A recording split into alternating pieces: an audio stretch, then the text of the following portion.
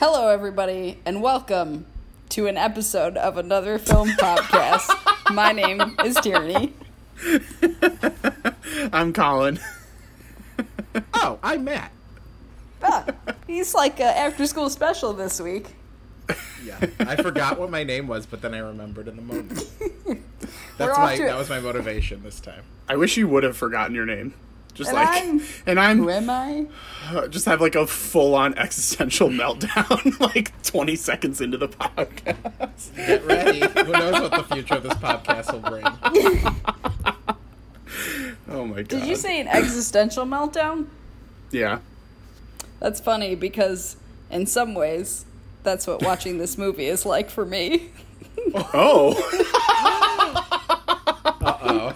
Oh, interesting. Let's get into this. All right, well, We should probably tell what movie it is. I was going to say, I'll give a little tee up, but then I will pass the mic over to you, because I'm very intrigued. So today we're going to be talking about Punch Drunk Love, Paul Thomas Anderson's 2002 film that I'd never seen before. I can talk more about this movie, but I feel like after that intro, I want to hear Tierney's thoughts more than anything else. So let's start there, and then we can, move around as needed. Okay. Well, the first time I saw this movie, I don't remember when it was, but the main scene that I remember from this movie is the dinner party at his sister's house. And it's because it is so triggering. I was going to say. I did think of you when I was watching it, and I was like... And I wrote some notes down because it's so well done that it's like, I should preface that I'm one of 7 children and he has 7 sisters, so it's like a big family thing, but everyone is talking over each other. No one is listening to what the other people are saying, and everyone is ripping each other's words apart to the point where him flinching when the sister comes in is like, oh, you don't feel safe at all. And then he also has social anxiety, pretty severe social anxiety, and I also have some social anxiety, and so it's like, I know exactly what you're feeling, and it is very difficult to watch. And I was trying to articulate how rough it was at parts, and someone was like, it can't be that bad. And then I was looking through my notebook from last fall, and I found an entry where a Trader Joe's cashier went to elaborately take the receipt off the thing, and I thought he was going for a high five, and I wanted to do what Adam Sandler does to the sliding glass doors.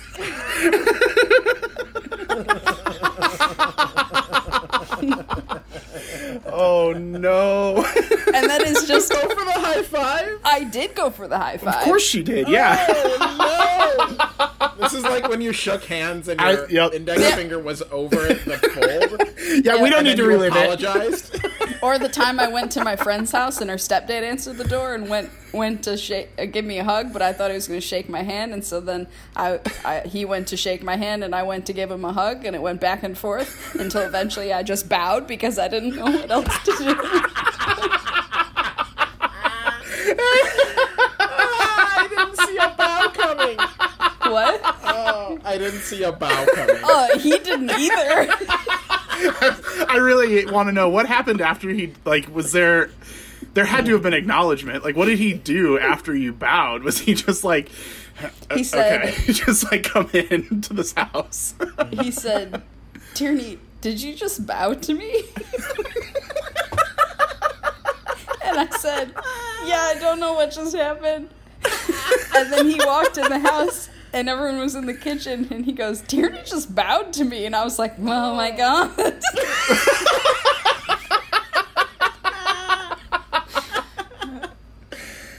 Holy shit.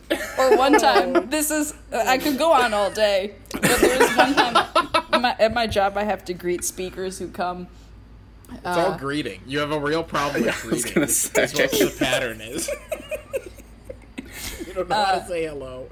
There was one where, like, I'm supposed to take their stuff and, like, hang up their coat, but I, like, couldn't function that day like a normal person. And so, like, I'd already bumbled the whole, like, giving of the coat thing, and it was probably, like, sweating profusely as I am now. And then they go to lunch, and then they come back, and I'm supposed to, like, bring them to their next meeting after lunch. And they walk in the door, and I just go, "I'm back!" And then I went, "No, you're back. I'm still here." Oh, my God.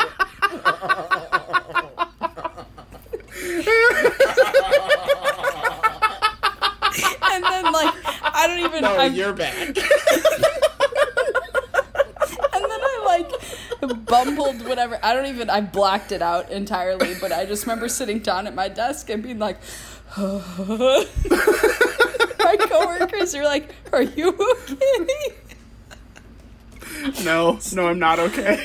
I'm crying.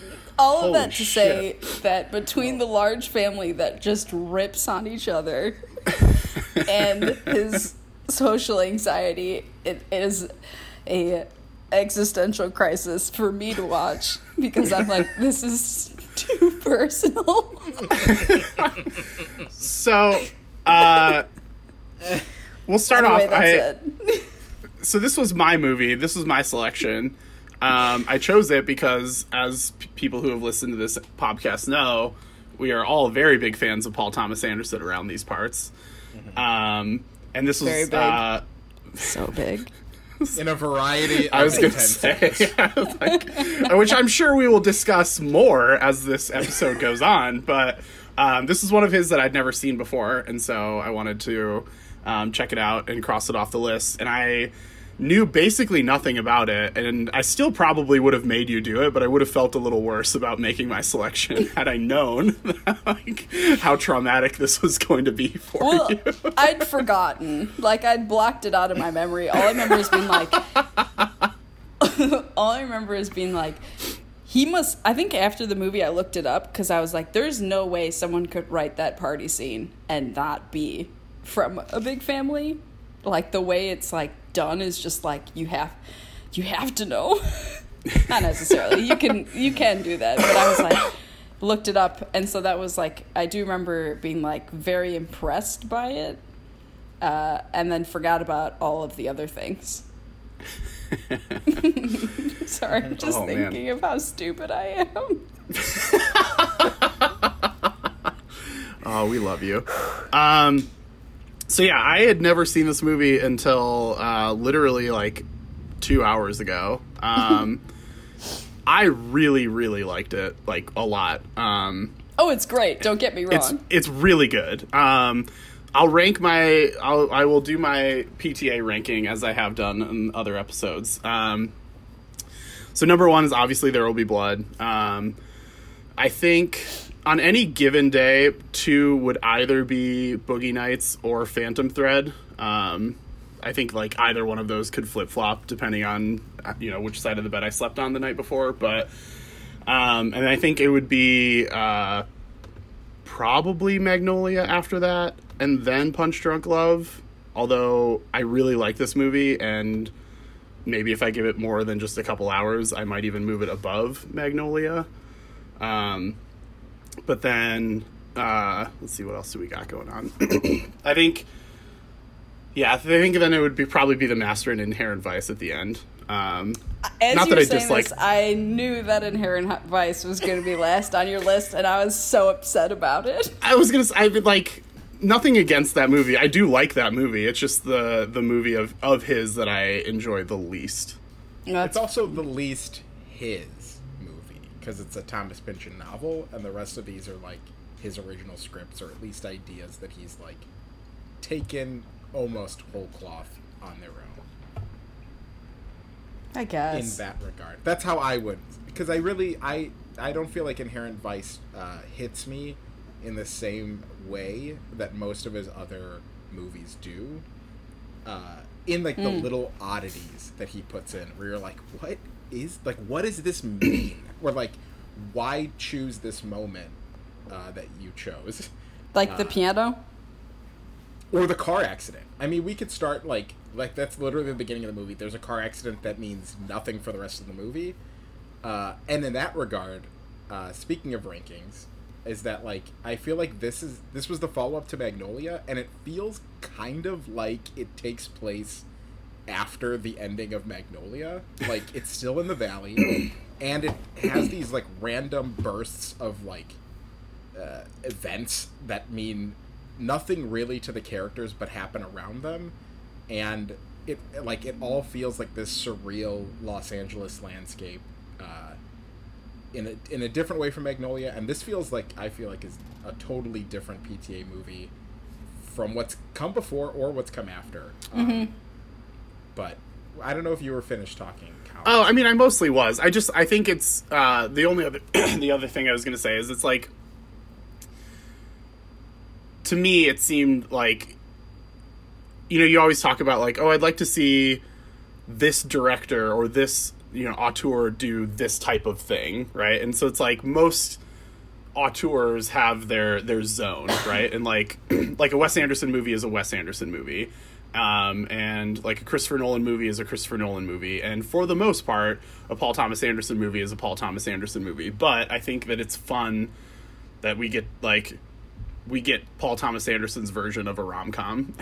And it's like this, like, whatever the fuck this is. And it's like, it has moments that are just, like, very, very sweet and heartwarming that you would, like, expect from a rom-com. And then it has just, like, complete weird bonkers shit that you would expect from a PTA movie. And I think it's really fun that we get that, you know, in the same way that, like, again, you would say, like, oh, well, I mean, we talked about it a little bit with the Mad Max Fury Road when we were talking about, like, what would we, you know, like how George Miller went from, like, Babe, Pig in the City to Mad Max Fury Road. We're just like, what other weird, like, hard left turns would we want to see directors make? And I don't necessarily think this movie is, like, a hard left turn from anything that he's done before, but it definitely does feel like he's trying to do something that is a little bit more outside the norm of what he usually does. And I think it worked really well. I really enjoyed it. That's all I really I just want to tell everybody that I did enjoy this movie. It was just a harrowing watch for me personally, but it is a great movie. Yeah. I had seen this movie probably a decade ago or so. I really don't know exactly when. Maybe more than that, actually. But when I was in, I think it was like a spaghetti western class at DePaul, the teacher was like, just write an essay about your 5 favorite movies. And that's what we had to do for an assignment, which was so fun. And then he was... Quick follow-up. In a spaghetti western class, he was just like, go crazy, do whatever the hell you want to do. One of the assignments, he was the coolest teacher, and, like, looking back, I, like, didn't appreciate that class as much as I should have. But he was like, I just want to know kind of, like, the sentimentalities of this class. I'm like, what do you guys watch? What do you guys enjoy? Was this like an early assignment, like early on in the class? Yeah, I think it was even like a month in or 2 months in. Okay. But he was just like, I want to know where you're all coming from, like what brought you to film. And then he, like, talked about our choices and was like, I saw a couple of this movie, I saw a couple of this movie, which was really cool. And then he's like, several people had Punch Drunk Love as their favorite movie, which I think that movie's spectacular. But I was surprised to see it on so many lists because it's a unique film, and I'm glad to see so many of you love it. And I remember being like, what? Really? That one? And because at the time I think I didn't appreciate it and I still think it's, like, fairly low on my PTA list. That's all to say, as you were going through the list of PTA movies, I was like, I don't know if I can choose. I don't know if I can rank them, besides saying that, like, there are moments of each of them that I like more than moments of other ones. But, like, Magnolia was my entry into PTA, and still does things that I'm, like, wowed by. But, like, There Will Be Blood is a perfect film. Phantom Thread, the more I watch it, the more I just, like, fall in love with it. And this movie, I was like, I forgot just how many choices there are in the movie. It's just a movie of, like, decisions. Like, he decided to make this kind of movie, And I was reading some of the trivia around it, and apparently he hasn't talked a lot about the production almost ever. He like didn't do a lot of press around the movie, and years before, when they asked him what his follow-up to Magnolia would be, he just said, I'm going to make an Adam Sandler movie and it's going to be 90 minutes long. And they were like, ha, ha, ha, ha. And then his next movie was a 90-minute Adam Sandler movie, and they were like, okay. But like, in all the interviews and stuff, and I think he even said it in one of the podcasts that we had listened to, where he was like, I love Adam Sandler. I think he's hilarious. And like, watches Adam Sandler movies. And so like, whatever this movie was made with like a lot of specific intention, and it just feels so tight. It's like it moves. You get a sense of like the world and like what these characters are, especially Barry, played by Adam Sandler. And it's like a fairy tale kind of, and also follows like the classic PTA. I think he does like 3 acts really well, of like, you always feel like the first chunk of the movie is its own thing, the middle is its own thing, and then the last chunk is like this culmination of everything. And in this movie, it's like a smaller finale. Like almost nothing happens in this movie, but everything feels so important, because you're with Barry as he's like trying to fucking live his life and like feel anything. But yeah, so that's a long intro, but I love this movie. I'm so glad I've watched it a second time, because now it like solidifies it as one of PTA's great films. Like all of them are. Yeah, I do think it's a little unfortunate that this one is just kind of like, it's just not really like discussed in his like filmography. Like everybody focuses oeuvre. Yeah, I mean, like, and again, like I said, I mean, I rank this one relatively low. I mean, he's only made 7 movies, 8 if you count Hard 8 / Sydney, which, I mean, technically you should count. It's a feature length, yeah, you should definitely. Like, you should count it. It's just like, it's a full movie. I have watched it. Sorry for offending you. And like you said, There Will Be Blood is literally a perfect movie, and as we spent a long time on this podcast discussing, that movie is perfect. So like, I do understand it from that point, but it's also like, this movie is also very, very good, and I feel like we should, like, we as a culture, like pop culture society, should show this movie a little bit more respect. Yeah. But I thought it was interesting that you mentioned that this is his only rom-com, because I would also say that Phantom Thread I think so. is a rom-com. Yeah. It's also a gothic romance, which I love those. It's more like a drom-com. It's not that I don't a gothic think romance. A rom-drom-com. It's a not rom-drom. It's not that I don't think that movie is a romantic comedy. I think it's more.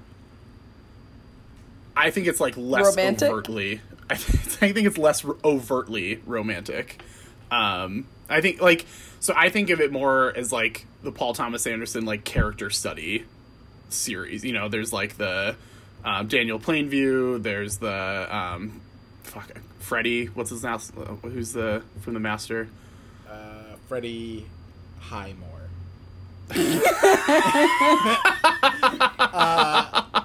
I keep thinking Freddie Lowndes, but that's who Philip Seymour Hoffman plays in Hannibal, the movie. It's Freddie. Well, we know who we're talking about. Freddie Quell. Anyway, and I feel like it's Phantom Thread is more of like a Reynolds Woodcock character study than. I disagree with that. I would say it's Alma's really movie. About Alma. Yeah, I think it's Alma's, because she's the narrator. She's the one who's. I guess that's true. This is my dream, and I'm going to live the way I want to live this life, and I'm going to make him do what I want to do. It's also like, I know we're not talking about this movie, but it's fine. I'm going to talk about it for a second. Dive in. He had watched, I believe, Hitchcock's rendition of Rebecca, which is a gothic romance, and was like super into that, and it inspired his like the narrative choices of that movie as opposed to just like a movie about fashion. But if you look at those types of stories, they're all super romantic, but they're all like a bit fucked up. Oh, yeah. To where I personally love that genre, and so I would say that it's more romantic than Punch Drunk Love. But it's also like pretty fucked. Yeah, I do feel like Punch Drunk Love and... I mean, so I think separating his films into, like, their categories is fine. Because he himself was like, I want to move away from ensemble movies, and that's why he made Punch Drunk Love. So, like, Boogie Nights and Magnolia are his ensemble movies. I think The Master and There Will Be Blood. Actually, yeah, still, I think, like, The Master is about two forces trying to, like, coexist together. Mm-hmm. And I think that's the same. I feel like Punch Drunk Love plus The Master equals Phantom Thread of, like, it's a romance and it's these, like, very different people who, like, shouldn't really be together, but it works. And two very strong personality types that are unwilling to budge from where they are. And that's kind of what Phantom Thread is. It's like the romance of those two energies and how to make it work. So it almost, like, his movies all kind of, like, circle the same kind of things, but it's because he writes lead characters so well. But but yeah, I think Punch Drunk Love is definitely, a lot of people were like, I guess this is a rom-com, but it's an art house Adam Sandler rom-com. But it's probably the most realistic feeling rom-com that exists. For me, anyway. A bit too real, but, like, as opposed to, like, How to Lose a Guy in 10 Days or, like, 27 Dresses. For sure. Yeah. I think that this movie has some of those, like, traditional rom-com type tropes, but it doesn't feel as, like, silly as a lot of rom-coms typically do, right? Like, there is a meet cute in this movie that's, like, pretty reasonable and pretty adorable. Like, she's like, yeah, I saw a picture of you and I really wanted to meet you, so I purposefully took my car to this shop so that I could maybe meet you. You know, like, that's just, like, it's very sweet and cute, and, like, that's the type of thing that you would see in a more, like, traditional rom-com. So, like, it does have some of those tropes, and then, like, one character making, like, a big sweeping gesture to show their affection to the other, like, he's like, I gotta go buy a shitload of pudding so that I can get these frequent flyer miles so I can go to Hawaii.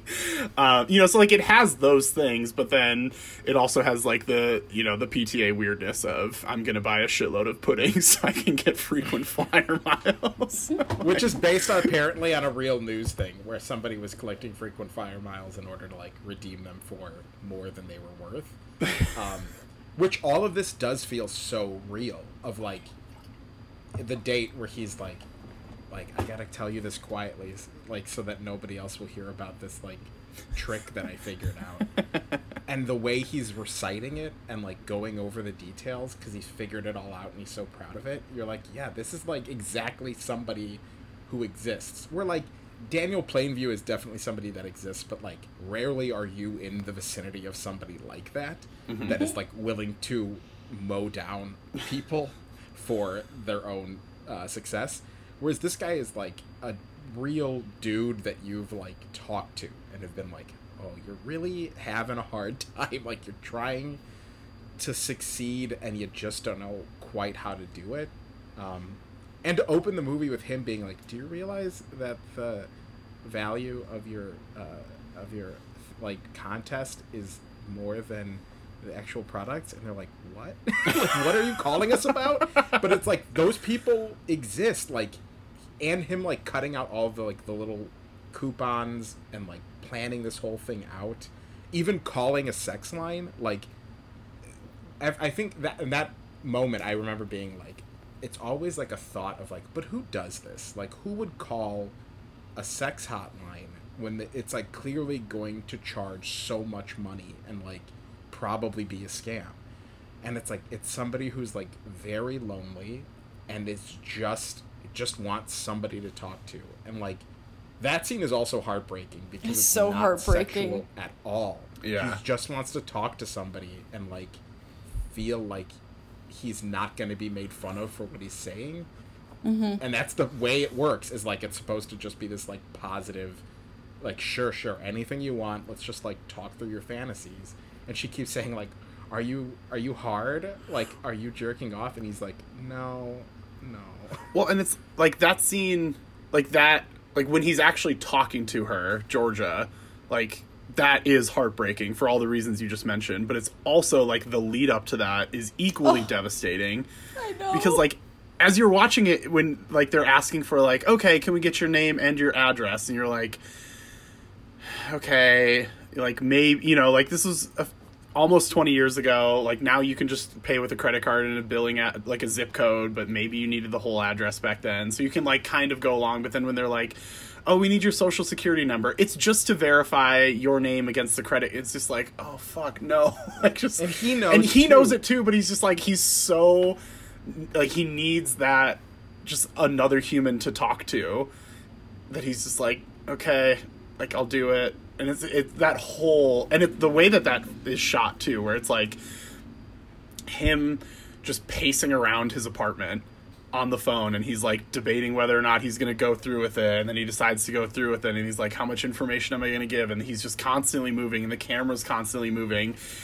To speak to what you guys have been mentioning, like that felt so real that like I, not in this particular scenario, but I have been on the phone with like companies or whomever that I like, a phone call that I was dreading to make, but I had to do it, and so I'm just like pacing around my apartment and just like like it felt so accurate and so real and so like lived in, that it was just like, it made the rest of it just completely devastating.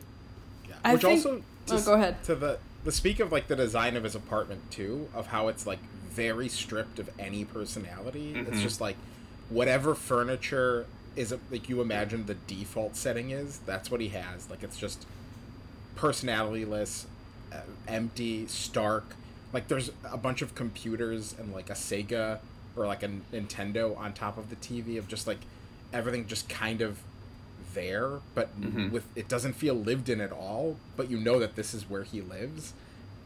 Was also like that setting for that phone call is just like all you kind of need to know about where Barry is at the time of that scene. But Tierney, you go. I was just gonna say that, to add on to what you guys were saying, that the way he paints his loneliness is perfect.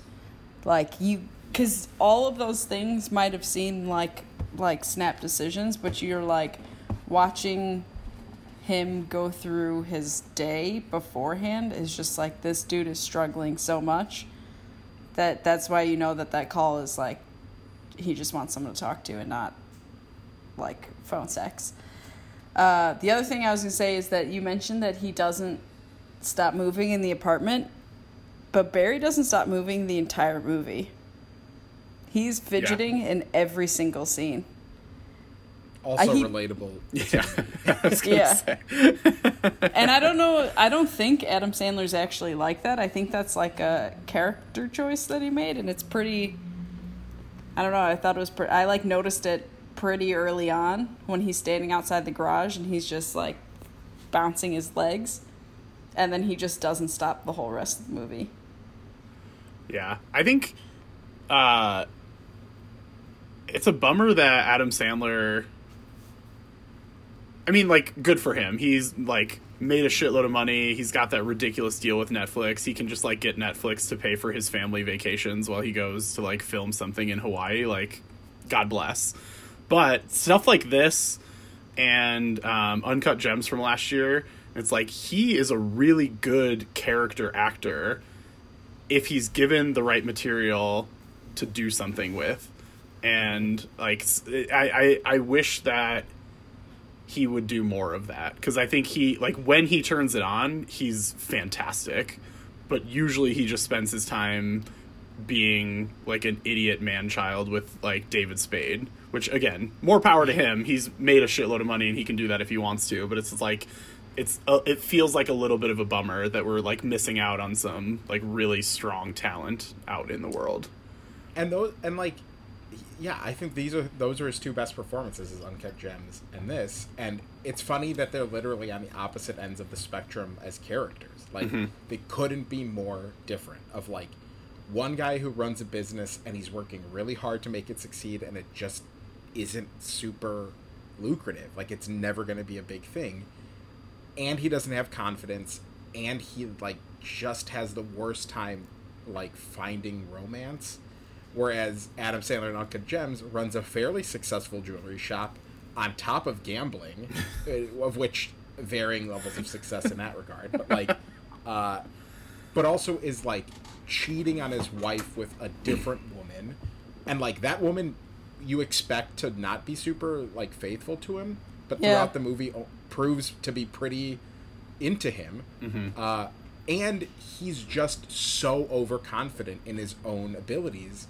And it's like clear that he's an idiot. Whereas like this one, you're like, you are probably capable of more, but like you just growing up with sisters that just refuse to let anything go, and everything you've done is in their memory. God, the scene where they're at the date and Emily Watson is like, your sisters told me about one time where you threw a hammer through a window, and to watch him like deconstruct in front of her and to try to keep it together and being like, I don't remember that. I don't remember doing it. And like, just, you can tell it's like the one thing that like he just can't hear from this person. Like, he can't fail in front of her, is so heartbreaking. And like throughout Uncut Gems, you're just watching this guy going like, stop doing things, stop it. And in this one, you're just like, oh God, everyone needs to fucking lay off Barry. This poor dude. I also even him telling the brother-in-law like, I need do you know if I could like see a shrink, and then just saying like, sometimes I just cry for no reason, and then breaks down and like has to leave the room, only for that to come back later and them to be like, did you cry in front of like my husband? And you're like, what the fuck? Like, just give him anything for himself. Also, the like, in terms of Paul Thomas Anderson's writing of that, is that particular scene where you're like you're laughing up front because he's a dentist. But then by the end you're like, oh no. And it's like truly heartbreaking. Also, that line in that scene is, I don't know if there's anything wrong because I don't know how other people are. Which is like, that cuts to the core of, I feel like, everybody. Like, none of us know if what we're feeling is okay, because that's all we have. So we're like, I don't know. Like, should I be worried? Or like, should I? Am I doing this wrong? Do other people have as much trouble with like socializing or feeling like you belong somewhere, or like worried about your success? And like, it all comes down to that line of just like, I don't know how other people are, so I don't know if I'm okay. Oh yeah, that scene is brutal.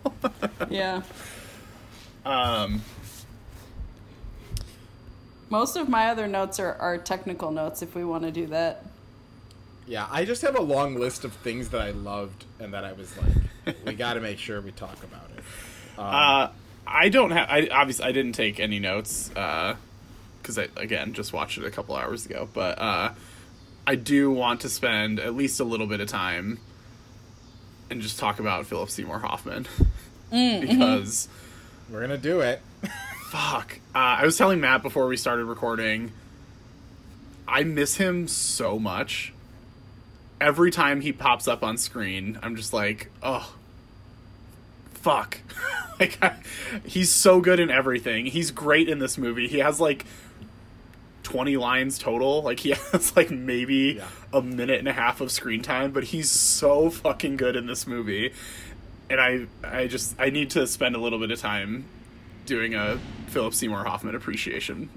I think segment. that my favorite scene in the movie that he is in is unfortunately cut from the movie. Uh-huh. Oh. But it's The commercial? the commercial where he jumps off the roof onto a stack of mattresses on top of a car, and he's like playing a guitar, and then he falls from the mattresses and lands and breaks the guitar, and you see the actual cameraman run forward, and then to another person, and then you see Paul Thomas Anderson run forward to be like, "You okay, man?" And he does not break character, does not stop the scene, and is just like, "Yeah, I had a feeling that was going to happen."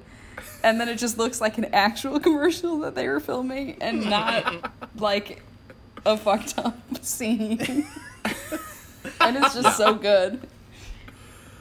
Of all, like, the director-actor collabs, I feel like Philip Seymour Hoffman PTA is maybe the best. Like, and to see the range that Philip Seymour Hoffman gets to play in PTA movies of, like, a totally normal, lovable, good man in Magnolia to, like, a lovable but, like, just down on, like, just very unconfident guy in Boogie Nights to, like, literally a cult leader in The Master. And then this guy, like, Trumbull, and, like, with that puka shell necklace and that hair and, like, a mattress store owner that also runs a phone sex hotline and is, like, a small-time criminal who has goons that he sends out to collect. It's, like, such a crazy character, and he just makes it look so natural. He's just like, yeah, this is how I do my business. And you're like, what the fuck is this human being?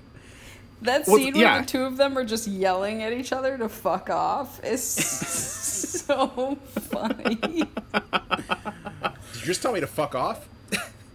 Big mistake. You're dead. Well, and I love their final confrontation too, where they like get up in each other's faces, and then they're just like, "Okay, that's that." You're like, "Oh, all right." And then like as he's walking out, he comes like Philip Seymour Hoffman comes back and is like, "Yeah, no, get the fuck out of my store." And Adam Sandler turns around and is like, "What did you say?" And he's like, "All right, that's that. Sorry." Like, we're good. Just had to get that one last one out there. Yeah, such a coward. Getting a haircut in the back of his store. Like the weirdest mob boss. I also laughed really hard when he's just sitting in the chair and she's like combing his hair and he's just like, "Ow." Yeah. Ow. Yeah. Just like not really mad at her, but just like letting her know, like, I'm not happy with what you're doing right now. But like, it's so good.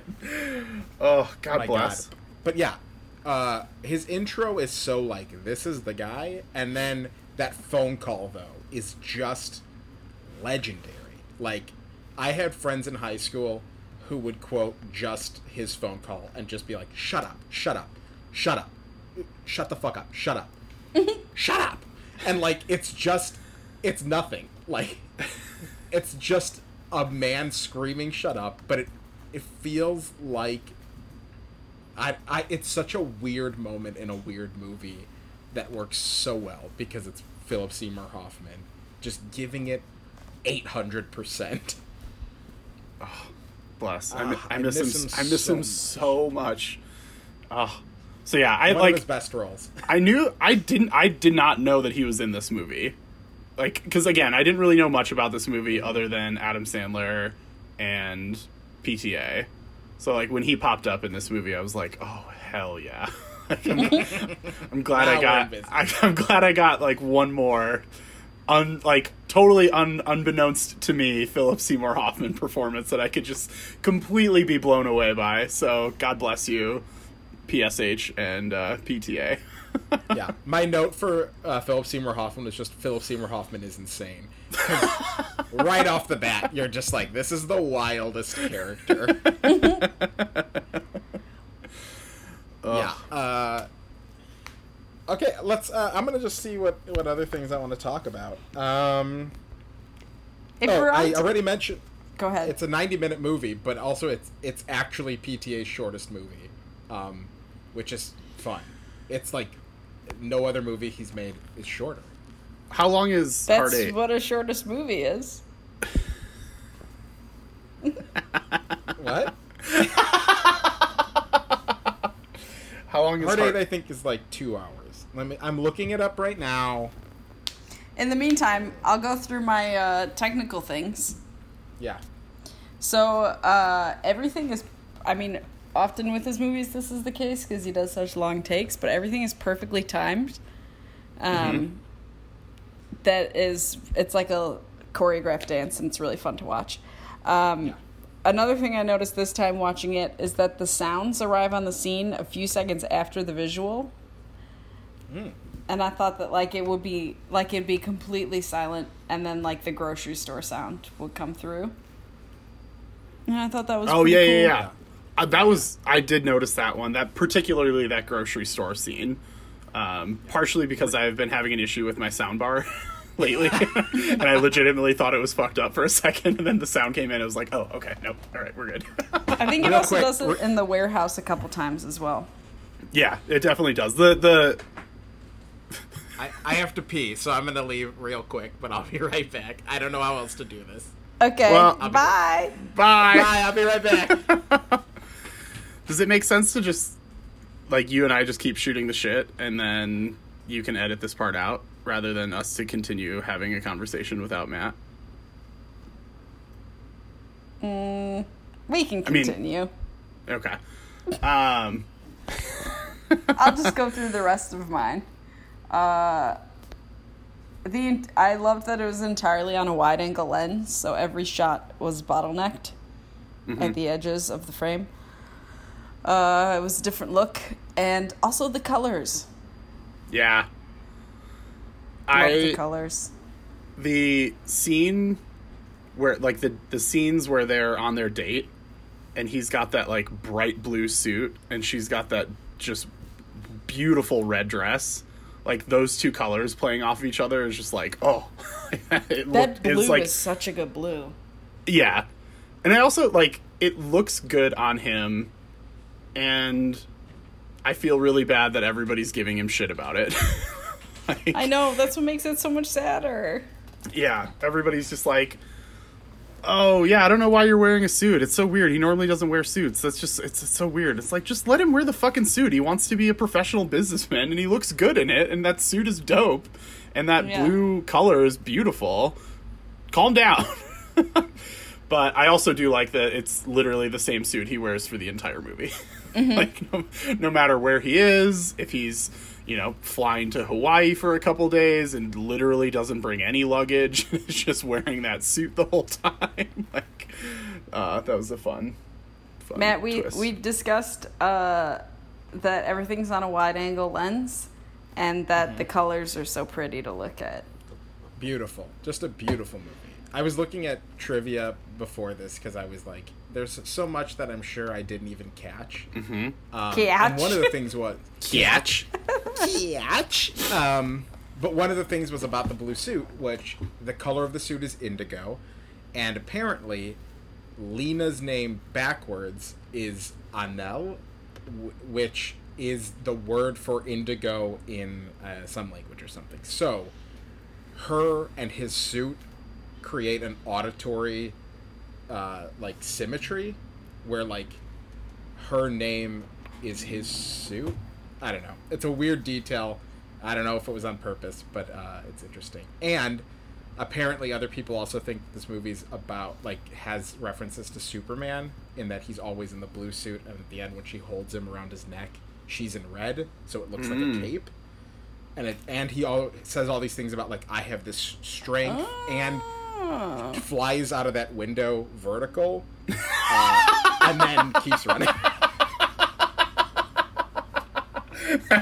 That was such a funny shot. He's just, like, sprinting, and he's like, whee! I didn't think of that. I like that. Yeah, and I don't know how well it tracks across everything, but it is an interesting, like, visual thing that people notice. So are you saying that not only... So if we're going to say that Phantom Thread is PTA's rom-com, then we're going to say that Punch Drunk Love is PTA's superhero film. Is that correct? Is that what we're getting at here? Yeah, I mean, I want to say this quote, but it's more. I feel like it's more powerful than just like a quick throwaway mention. But the line that I think is the climax of the movie, it like basically is the big moment, is when he says, "I have a love in my life. It makes me stronger than anything you can imagine," which is a beautiful line. And it is the moment that he claims his life for his own and is like, I'm not going to get beaten up anymore. I'm not going to get pushed around because, like, I am loved and I have power in my own life. But, like, yeah, that line is like, I don't know, it's a superhero, kind of. I've got this power in me. That's all. I really didn't have a bigger... I think that's why it was like, I don't know if this is the best time to bring this line up, but, yeah. What does Daniel Plainview say? I have a something in me? I have a competition in me. That's it. Or I have a... Yeah, I think it's I have a competition in me. Competition I can't let sounds right. Yeah. I'll let no one win but me. Oh, if we talked about Philip Seymour Hoffman and we talked about Adam Sandler and how skilled they are as actors, Emily Watson... Bless. Is the only one who could have done this role, I feel like she's so natural. And the other thing I noticed was like there's so much stilted dialogue in like everyone speaks. It's almost like a Yorgos Lanthimos movie in Fast Forward of everyone's talking so fast and it like is such a character that they're embodying, especially the sisters. But Lena is so natural, and Emily Watson plays her with such like a grace and this like calm that it's so different from everyone else in Barry's life, and it's a testament to Emily Watson's skill that she always brings to any movie she's in, where she's just this like magnetic presence on the screen. I love her so much. She's really good in this movie. What else is she in? She's been in a bunch of stuff. I was telling Colin she's been with Philip Seymour Hoffman in 2 other movies. She's in Red Dragon with Ralph Fiennes and Edward Norton and Philip Seymour Hoffman, and she's in Synecdoche, New York, with Philip Seymour Hoffman. We watched Samantha that movie. Morton, who I love, Michelle Williams, who I love. God, Synecdoche's so good, and this feels like a Charlie Kaufman movie. It feels like PTA's Charlie Kaufman movie. That's the one where, like, they end up in that giant studio that looks like a city?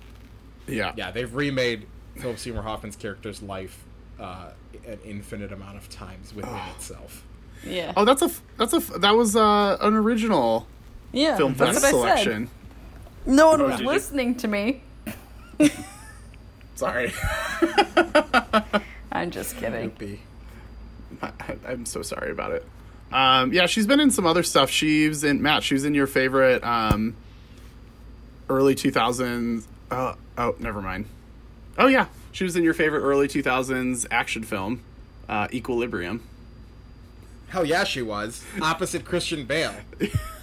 Was she also in the Harry Potter series? I don't think so.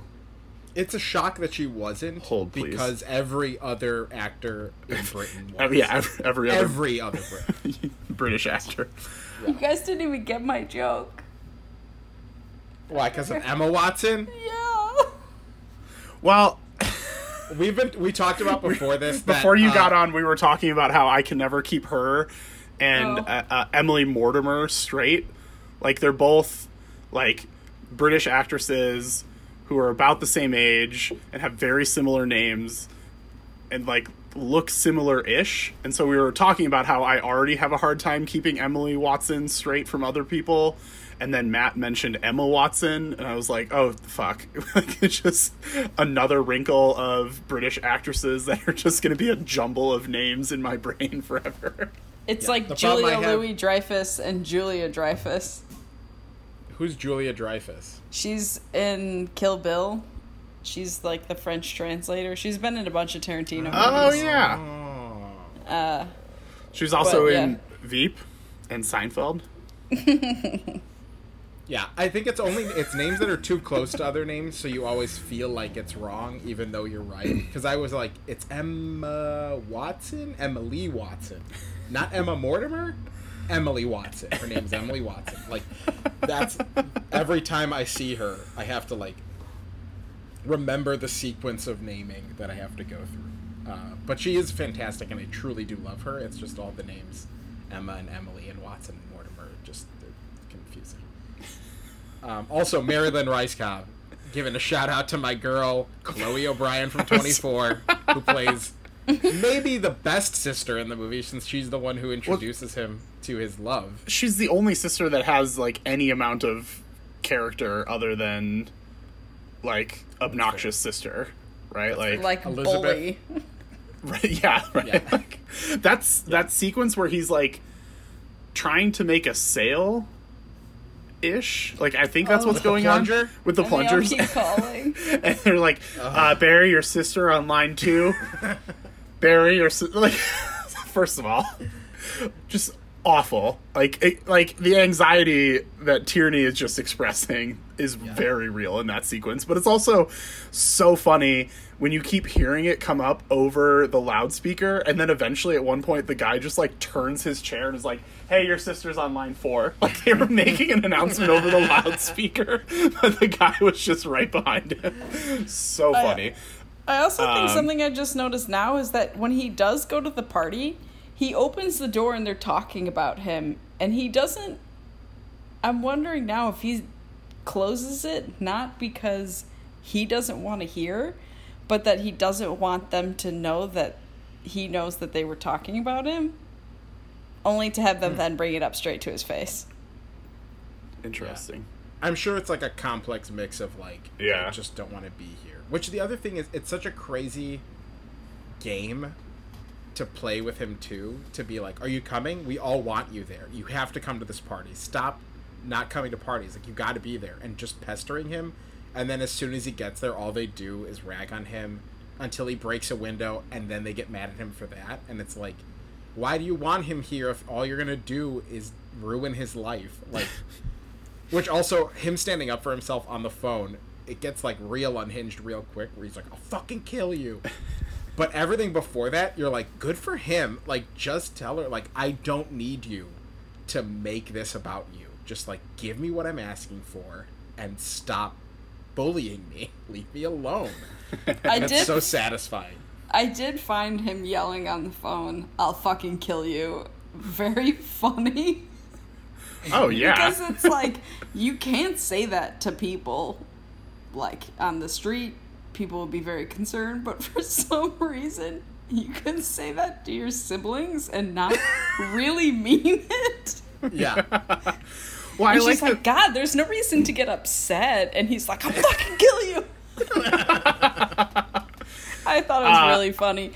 Well, I also, like, it was funny for those reasons, but I also thought it was funny the fact that there was, like, a parade happening just, like, right behind him. He's, like, on a payphone, and there's a literal parade happening, and he's just, like, threatening to murder someone. And people are just like, Hawaii, you know? Like...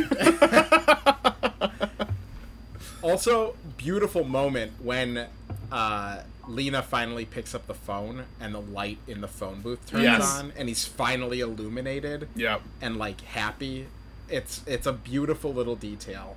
But I was like, oh, God. Like, just, of course, PTA would do that.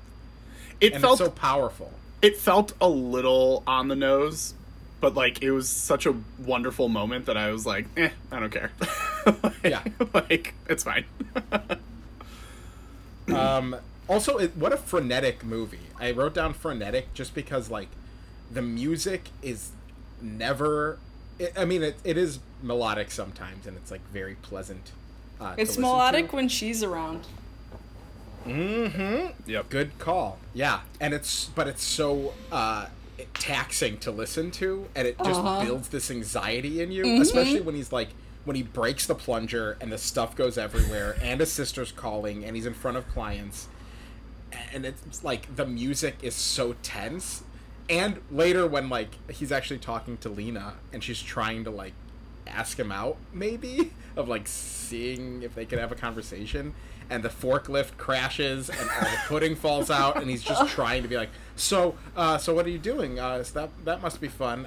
And like, the music is also jarring, or like you feel the level of anxiety that the characters feel whenever that music is in the scene. And apparently, music was like a huge part of what PTA wanted to do with this particular movie, was like have music be coupled with the imagery. And I think it works so well. I mean, he has incredible music in every movie that he's done, but like in this movie, it feels like a different character. It like adds to the surrealism. I think that, and again, I've been having issues with my soundbar, so like maybe this is not true, but I think to your point, I think that the sound mix goes a long way in helping that too, because like the volume is equal level, or maybe just like slightly lower than everything else that's going on. So like, in addition to like building the tension of just like the music that is being played, like the actual like notes that are being played, the fact that like he's having a conversation, trying to make a sale, he's like breaking the thing that's supposed to be unbreakable, his sister's trying to page him, and the music is all happening all at once. It just like, it feels like overwhelming. Not necessarily in a bad way, but definitely in like a holy shit like just get out of there, man. Go hide in your office and like sit under your desk or something. Like I said, harrowing. I do think it was like a fun touch that like, so like his business model is like selling novelty plungers, and like apparently they had a deal with some hotel in Vegas, and they were gonna like stock them with plungers with little like dice on top, which is like, that's cute. But the one that shatters, I'm pretty sure is the one that has like a bride and groom figurine at the top, and it's filled with rice. Which is like a really, like just like a really fun little like, oh, that's a cute little layer on like that. But it also comes back later when somebody's like, you have rice in your hair. I didn't even catch that. Oh, that's so funny. The color plates are another thing that I wanted to call out, of just like the interstitial music and colors that really do build this like atmosphere. And despite like how jarring the music can sometimes be, is actually kind of like a calming transition from like these acts to each act, and apparent on the, not apparently, I remember on the DVD that I watched that you could just watch all the interstitials together behind the music, and it was just like, here are the color plates, and you could like go through each one and watch them as they are, and those were really cool. And just like, he's never done something like that again. This is the only PTA movie where like these little weird color transitions are, even though I think Magnolia has those like little weather forecasts, and that feels similar, but this one feels so art house compared to those other ones. And I guess that short film that he did, was it him who did the short film that was on Netflix that was just music? Amina, the one with Tom York? Exactly, yeah. That was like the closest, I think, to that again. Because it was just sound and color and imagery and stuff. But, oh yeah, Colin, you didn't put Junoon on your list. Have you not seen it? No, you and I saw it together. I don't know.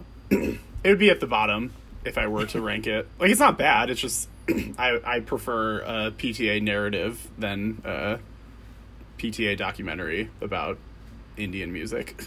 It was a collaboration. Yeah, I did think about doing an honorable mention shout out to all of the Haim music videos that he's directed.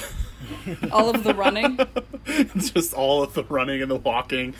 I also remember you and I went to see The Little Hours at the Music Box. Like 30%, I was gonna say like 30% to see The Little Hours, 70% to see the PTA short film that was really just 3 Haim music videos back to back. I do recall. Good times. Good times had by all. Good times just going to the music box for PTA music videos. Also, that dope Radiohead one that he did. Yeah. I can't remember what movie we saw that before, but Where we he's did walking in all the doors. Yeah, where Tom York is just like going into every door and it like goes to a totally different place. Mm-hmm. There was another one where we went to the music box sort of for the movie that was being played, but like mostly for the PTA music video on 35 millimeter. To the point where like I don't even know what movie we were watching. Exactly, yeah. Oh, bless it. I just have a list of stuff I liked. Hit us. I don't know if there's a full conversation, but I'm just going to run through. Go for it, and I think that'll be a good transition to the last thing I want to talk about. So yeah, you go. The first shot of him just like at this desk in a nondescript location in like an empty warehouse, only to later reveal there's more office. Like when he goes back in and he's carrying the harmonium. I once on a sidebar couldn't remember the name of them because sometimes they're called harpsichords. Oh, I thought it was. I was like, "Is this a harpsichord?" And they called it a harmonium. So then I was like, "I guess not." But maybe they're 2 different instruments. I don't know. But I was on a date. And oh boy. Couldn't remember the name of it, so I referred to it as a rinky-dink-dink mini piano. What? Oh my god. 2 dinks? Rinky-dink-dink? I assume that wasn't with your current boyfriend because I can't imagine that lasted too long. Sure didn't. One of those rinky-dink little pianos. Like, oh shoot, I actually gotta go, sorry. A rinky-dink mini piano. It would be very funny if that was the definition for a harmonium in the dictionary. It was like, harmonium, a rinky-dink little piano. Otherwise known as a harpsichord. But they lead with rinky-dink mini piano. That's why I think that a harmonium must be different because it sounded more like an organ versus like a harpsichord literally sounds like a rinky-dink mini piano.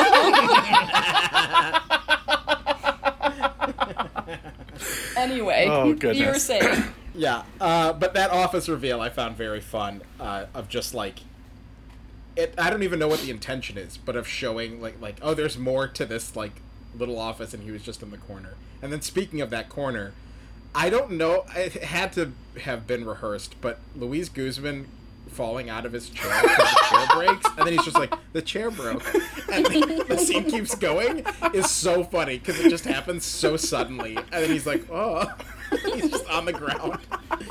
But it feels intentional, just like all these other like little weird things in the movie. Yeah. When he punches the wall, apparently the cuts on his knuckles spell out love, which I think is interesting. I didn't notice it in the movie, but I saw that later. Yeah, can confirm. Yeah, but also I'm literally looking at a picture of that right now. Yeah, but that moment too, of like another moment of like that, there's no escape. You just feel like this is so tense that him trying to redeem these miles and not being able to, and all the work that he put into this plan and how proud he was of it, and to have them be like, it's just gonna take time to process. We can't do it immediately. And him trying to be like, can I speak to a supervisor? Like, the things that, and just punching the wall because he realizes, like, it's not going to work. It's not going to work, and he bought all this fucking pudding for nothing because he can't get to Hawaii. I thought was, like, a great moment. And then that is preceded by him tap dancing in the grocery store, which is, like, that clip of him, like, trying to do this thing, like trying to win and just doing whatever he could to do it and letting out that energy, that frenetic energy that we see him like moving the entire movie, and just having it come out as tap dancing at the grocery store is like heartbreaking, funny, kind of disturbing. Like, it's kind of upsetting to watch him just kind of go into this mode of doing something that's like, what are you doing? Like, what is happening?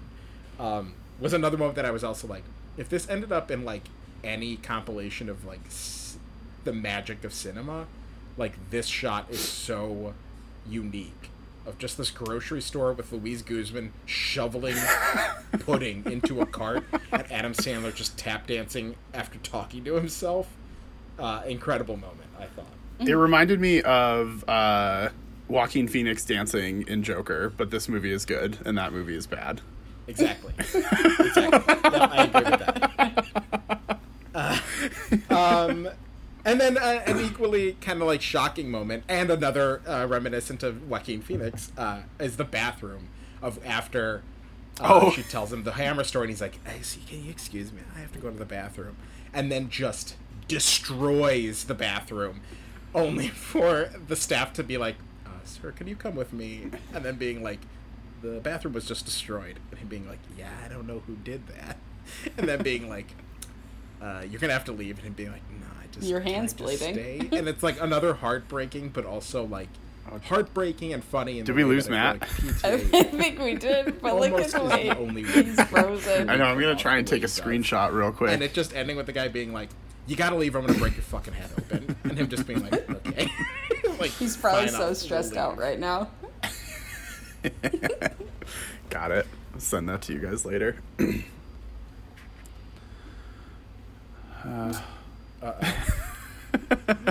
Anyway, did you have any other notes? You wanted to wait for Matt for the big reveal? Well, I wanted to piggyback off of what he was doing, and I think it would have been really fun, but now I'm concerned that he died. He's gone. Oh, he's gone. He'll come back. I'm going to keep recording. Sorry, you might have to do a little heavier editing this time around. Hope that's all right with you. I wish I don't know how to do it, and this computer is... As long as Matt didn't stop recording, we're fine. I'll just leave all this in. Just put it live. I could try and think of other horrible things that I've done. Oh, that could be fun. Just like you're doing like crowd work. Yeah. Just a crowd work of my while we fix these technical difficulties of my worst social anxiety moments. I pretty much just constantly just put my foot in my mouth. But there's a stretch of time where I did a bunch of really bad ones, but now I can't think of. I mean, there's obviously when I went to shake that woman's hand and my index finger didn't make it in. And I said, "I'm so sorry, I don't know what just happened." And then I walked away. One of my all-time favorite tea stories. Oh, let me see. Let me look something up. It's truly unbearable sometimes. Just be thankful, all you people who know what to do in a given situation. All right, I'm finding it in my journal here. Your journal? I'm searching awkward.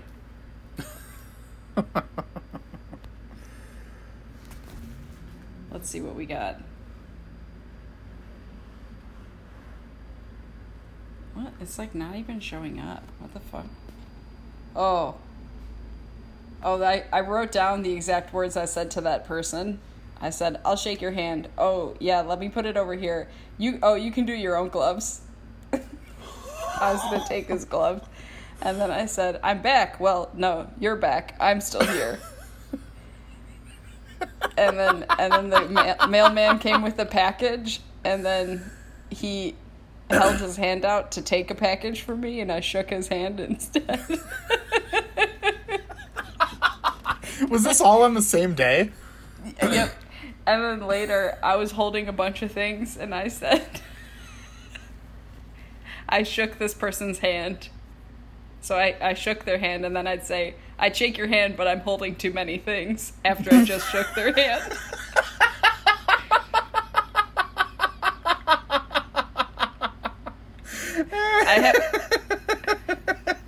I have an idea for something that's a superhero that diffuses awkward situations.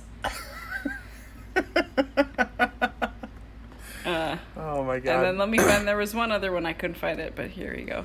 Matt, while you were having technical difficulties, Tierney decided she was going to do some crowd work with just awkward stories of her social interactions. I'm very sad I missed that. Don't worry, it's been recorded for posterity. My digital notebook here. You know, if you know me personally and you can think of another instance, please write in. One Every F now Film and again, Festival I need to be humbled. 1ffilmfestival@gmail.com. Send us your awkward Tierney stories. Don't wear it out. Send us those stories. Anyway, Matt, you were saying... Oh, I only have 2 things left, so keep going. this is just... I said it as a joke, but it ended up being a really awkward situation. As I was leaving, I had to stop by the funeral home that my family goes to, and as I was leaving, I said, "We'll see you again soon." And the woman was like, "Oh, God." I thought it was really funny. You've told me that one before, and it makes me laugh every single time. And also, if I didn't know you, I would be mortified. Oopsie daisies. Oh, God. Oopsie. Matt, what else you got? Real quick ones. The reference to Charlie Kaufman-esque qualities to this movie. Trying to find her apartment after he's about to leave, and he says, "Bye-bye, fuck it. And bye-bye, and bye-bye, and bye-bye," which is, like, very relatable. Such a that was, relatable like, moment. too much for me. And the thing is, but right then- after he said it, I went, "And bye-bye." Because I would have been like, "Oh, fuck. And bye-bye. But that of her saying, like, "I wanted to kiss you just then," and then him having to try to figure out how to get back to her apartment, and it just being, like, this unintelligible maze of hallways and everything looking exactly the same, just felt like... I feel like PTA doesn't do a lot of that stuff, of just, like, hijinks. Yeah. But it also, like, speaks to that world of, like, 7 sisters who all have, like, almost identical personalities, of, like, the 4 brothers who come after him who are just, like, thugs. Which also, the moment that he finally, like, gets hit by their car and then gets out, seeing that she's hurt, and takes the crowbar and just fucking wails on all 4 brothers, so satisfying. What a moment. The first, like, time that you're truly like, yeah, get what's yours. Like, get it. And then the last thing that I have, which I feel like is a nice note to end on, at least for me, is the hotel shot of, like, the cover of the movie, the image that is synonymous with Punch Drunk Love, which I feel like is almost neutralized by it being everywhere related to this movie. But, like, when it happens in the movie of, like, he finally figures out where she's staying in Hawaii, and he's at the entrance, and she moves quickly towards him and kisses him right away as, like, all these people are passing, and it's just the frame of, like, bright ocean, Hawaii, and the darkness of the hotel, and their silhouettes just holding each other. Like, an incredible shot. Like, the best shot of the movie, and that's why it's on everything, but, like, it almost ruins it because you don't get, like, the build up to it, which matters. So 2 things. One, I agree, like, that shot is phenomenal. It also is just, like, going back to what we were talking about earlier, that is, like, a quintessential rom-com thing, right? Like, where they just, like, after all this crazy shit, like, usually that type of thing would happen at the end of a rom-com, whereas this comes, like, about halfway through, maybe a little over halfway, but, like, that idea where they're trying to find each other, they finally do find each other, they, like, meet and have this, like, really beautiful romantic gesture while, like, life keeps happening around them. Like, it's like, you see it in every single rom-com, but you can tell that, like, a true master of this storytelling form is the one who did this version of it, because it's just, like, so much better than any other rom-com, like, any other, like, of that you've ever seen before. Also, to your point, I have this on Criterion Blu-ray, and they don't use that as the cover, and so I had actually kind of forgotten about that scene, or that shot. So like it actually did work really, really well for me, just because it had been so long since I had seen that particular imagery. So as always, God bless you, Criterion. Along those lines, the last thing I wanted to talk about was for anybody who still buys physical media and buys Criterion releases, you know that part of the Criterion releases, it always has an essay along with it, like as part of the supplemental materials. There's like a booklet and there's some sort of essay in it. And it's usually like a critic will talk about things that they like about this movie, or like another filmmaker will talk about it. This one I wanted to talk about specifically because it's Miranda July who wrote this one. And here's the first paragraph. Sometimes an essay is prefaced by a list of topics that will be covered. Here's a list of things in Punch Drunk Love that won't be covered, but that I love nonetheless. And it literally is just a list of things that she loves about this movie. And I was like, holy shit, this is so us. Like, this is, like, especially talking about a PTA movie where we're just like, yeah, and this thing's great, and this other thing is great, and he's great. And so it's like, I thought that was really fun. And then there's another piece in here that I was like, oh, Tierney, are you familiar with this? Oh, no. You're just like smiling and nodding. Okay. So I'm going to read another paragraph to you. In 2002, 5 years after I stopped stripping, Punch Drunk Love came out, and 2 years after that, I was a fellow at a Sundance Lab, workshopping my first feature. The illustrious alumni were invoked all the time, Tarantino and Soderbergh mentioned here. But I only pricked up my ears when P.T. Anderson was mentioned, and when he was mentioned, it was to say that he swore a lot. He was always cursing, they said. Hearing this made me blush and look at my lap. I tried to imagine him cursing around our house, saying, I fucking do at our wedding, bitching and assing in front of our babies. Now, many years and many kids not had with each other later, they occasionally mentioned me at the Sundance Labs when they when they discussed the alums. She didn't swear at all, is what they say. No cursing from her at all. And as I read that paragraph, I was like, oh, so Tierney is Miranda July. Just envisioning an entire life spent married to and having children with PTA. So I thought that was very fun. Any other thoughts on the movie or PTA? I mean, lots on him, but we can discuss another time. I just think it's one of the underrated, and maybe not underrated, because I feel like the name, I hear Punch Drunk Love a lot. I just feel like people talk about it, but not like the details of the movie or like what it means. And I think there's like articles written about like the themes of masculinity in the movie, or just of violent men, of like the angry men. And I think it equally wrestles with like, it's deeply uncomfortable to see him when he gets violent, but also knowing that like he's not that way with Lena. Like, that's not part of his character with women, and even with his sisters. Like, he never like actually does anything to them. He just like kicks a window or throws a hammer, or punches a wall, and it's like he's much more self-destructive than he is like abusive to anyone else with his anger. And even in all the moments that we've mentioned of like the building tension, it ends up just being that like he is able to somehow contain it all and then let it out on himself later. Like these kind of small self-destructive moves that he just can't hold it all in anymore, but like never yells back at his sister until he's on the phone in Hawaii, where like he couldn't be farther from them. Yeah. But I think it's an interesting movie about that too, of just like he's such a character that we know so well. Like, this guy lives and exists in our world, and it really gives a lot of like sympathy to his journey to just becoming more confident and loving himself more. I think it's great.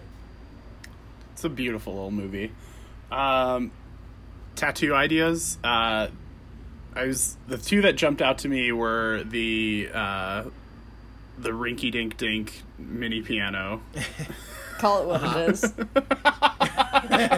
You goddamn right. Or that line that you mentioned earlier, Matt. I can't remember the exact line, but just like not knowing how other people are, so like not knowing whether or not there's something wrong. That's a really beautiful line, and I think especially like in this day and age when like everything is so fucked up, you're just like, like, Yeah. how is everybody else dealing with this thing? Because I'm not dealing with it great, I don't think. Like, so. But any other thoughts from you guys? Nah, I would have said the same. I think a color plate, one of the color plates would be very cool. So Just I was on your actually face. thinking Yeah. Just a marble color vertical plate. lines. vertical line. But I was thinking, Matt, I know you and I eyelid. have talked about these before on my eyelid. Oh, that'd be interesting. Just like every time I blink, it just Eyeshadow. I can't remember what Elegante. they're like movie barcodes or whatever. I know you and I have talked about them, Tierney. I don't know if we've ever talked about them, but it's basically like there's a couple different versions, but they take like frame by frame from any movie, and they pick like the color, like the most prominent color of that frame, and then they just like jam them all together, and so you can get like the color palette of that entire movie in just like one shot. They look really cool.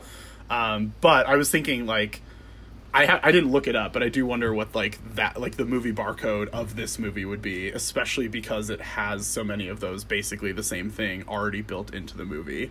I thought that was kind of fun. But yeah, I don't know if that would necessarily be like a good tattoo idea, but it does seem like it would be a fun like piece of art to hang on a wall in my apartment. Hang on a wall of your skin. My wall of skin. My suggestion is the plunger with the dice on top. You can get that tattooed on your leg. On your butt crack. Just all the way down, like not just my calf, like my whole leg. God. Just- So that when you bend your knee, it looks like it's shattering. So there's just- stupid. There's just rice flying everywhere. Oh man. I assume we would all spend time on this film set. Fuck yeah. Oh yeah. I mean, Oh, for all the like, this is a great movie and all that other stuff, but also Tierney would just need that alone time with PTA. Also, you get to go to Hawaii Yeah. True. with PTA. With you get to PTA. go on a honeymoon. This So this wasn't movie- nominated for anything, presumably. Was not nominated for anything. But did win. He won Best Director at Cannes. Cannes for it. Yep. So he probably Roman Polanski won Best Director for The Pianist. So For the Wow. what? For the what? for The Penis. He won Best The Director most for the penis. penis? Yep. The Wow. penis. It must The be hard penis. to direct a penis.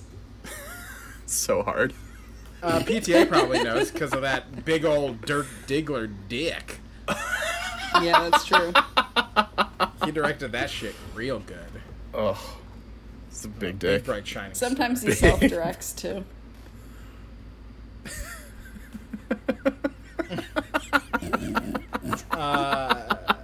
What categories should it have been nominated for, though? Costume?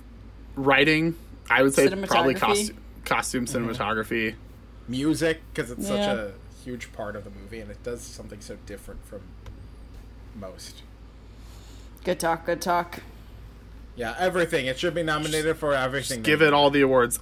We talked a little bit about this when we did our There Will Be Blood episode, but like, I know that the Oscars don't actually mean anything, but like, give PTA some fucking Oscars. My God. Insane. It's Just like- insane. I feel like Yeah. everyone recognizes that he's like the best like person working, right? Like the best auteur in Hollywood right now, and he just like continuously just doesn't get like actual recognition for it. And it's like, what the fuck are we doing? I really don't get it, because nobody makes a movie like PTA. Yeah. Nobody. Even Wes Anderson. Like, I love Wes Anderson, and his record is, like, not even close to as stellar as PTA's. Where, like, each movie feels... Like, Phantom Thread and Punch Drunk Love feel like totally different movies, and yet somehow we were able to find like the director motifs in both without it feeling like they were the same movie remade twice, which I feel like a lot of auteurs do.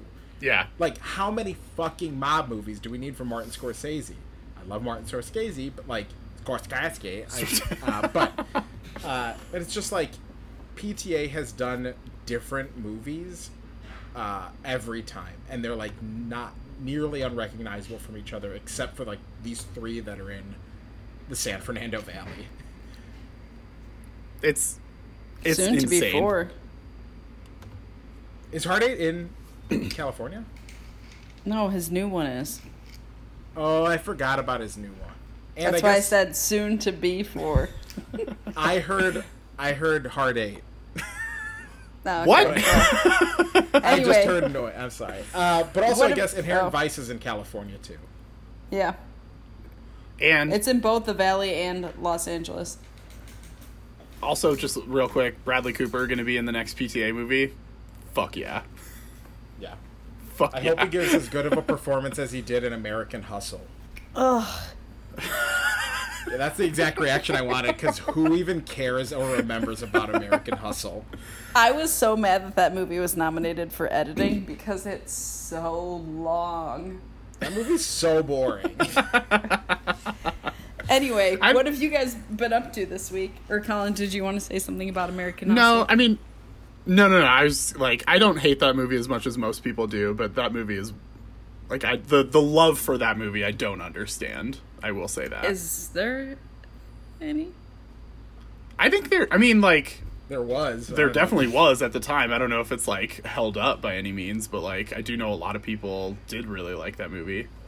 It did well too. I think it made a decent amount of money at the box office. So like, I feel like people you went asked to it. a junior in college, the year it came out, what his favorite movie was. He would say American Hustle. Oof. And I don't think any time after that has that occurred for anyone. That movie is a 90 out of 100 on Metacritic. That's fucking insane. I have no idea what that movie was even about. I can't, like, trying to think of what it's about. I just know it's like a con, but I don't remember any details. I remember just almost know no that scene from that movie. Every single shot was a close-up, and I just wanted to look at something else. That movie made $250 million. Let's talk about what we did this week. I don't want to talk about American Hustle. All right, so this is awkward because I actually watched American Hustle the other day. Let's go into it. I'm just We've got kidding. time. I'm hungry. I'm just kidding. Kyle, you start. I haven't done too much this week. I watched a few more episodes of Avatar. I'm still not like in love with it, but I'm willing to keep going. And I think at this point I only have 2 episodes left of I May Destroy You until I'm caught up. So I'll definitely be caught up in time for the finale. Whenever that happens, I think next week. I watched up till episode 4, I think. So I just need to like watch the rest. But it is so good. You It really did is. watch episode 4? I don't want to like spoil it or talk too much about it. I thought I did. Episode 4 is fucking brutal. Like, top to bottom, episode 4 is a tough hang. It's very, very good, but it's just like, ugh. Yeah. I definitely did. Emotional. Yeah. But that show is very good. I also started watching Ted Lasso, which is an Apple TV Plus original, which is a thing I would not pay for, but I did get for free when I bought an iPad, so I might as well take advantage of it, I guess. It's really, really sweet. It's charming. It's moving. It's Jesus Christ. Tierney's doing some weird shit. It's throwing me off my game.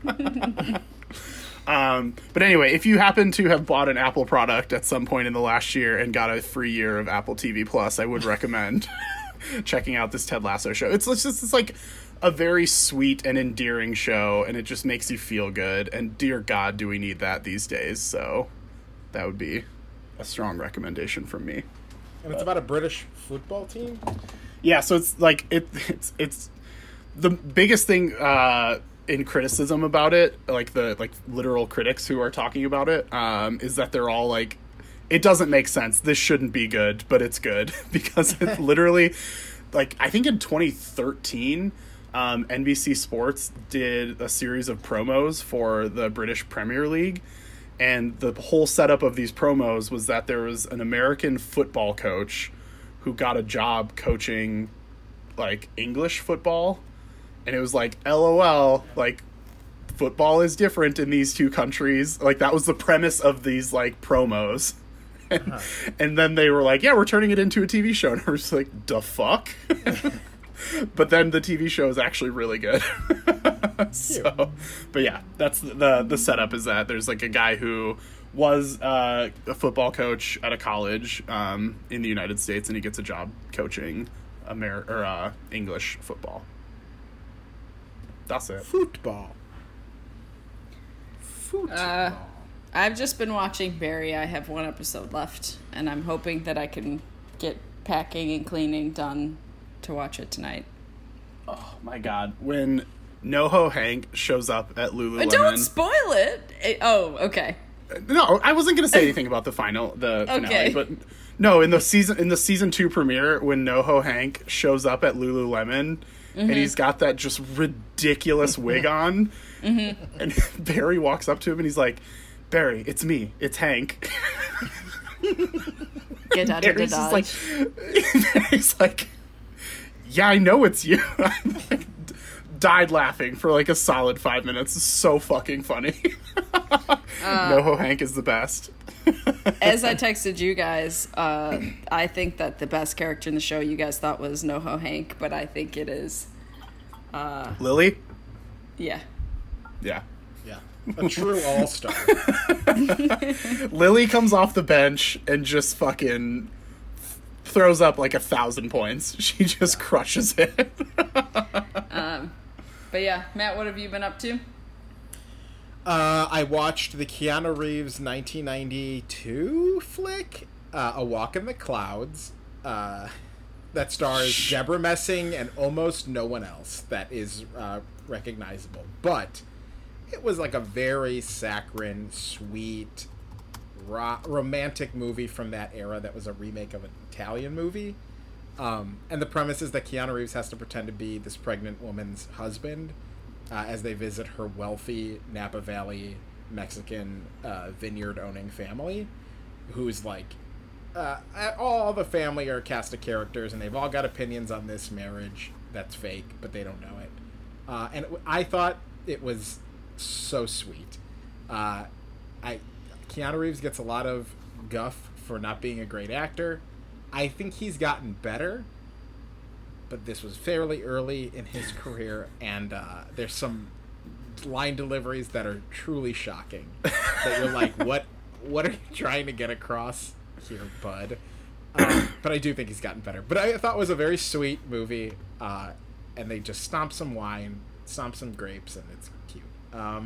Do any of them fall over when they're stomping grapes? They're in the bucket and they fall over. Oh, stop.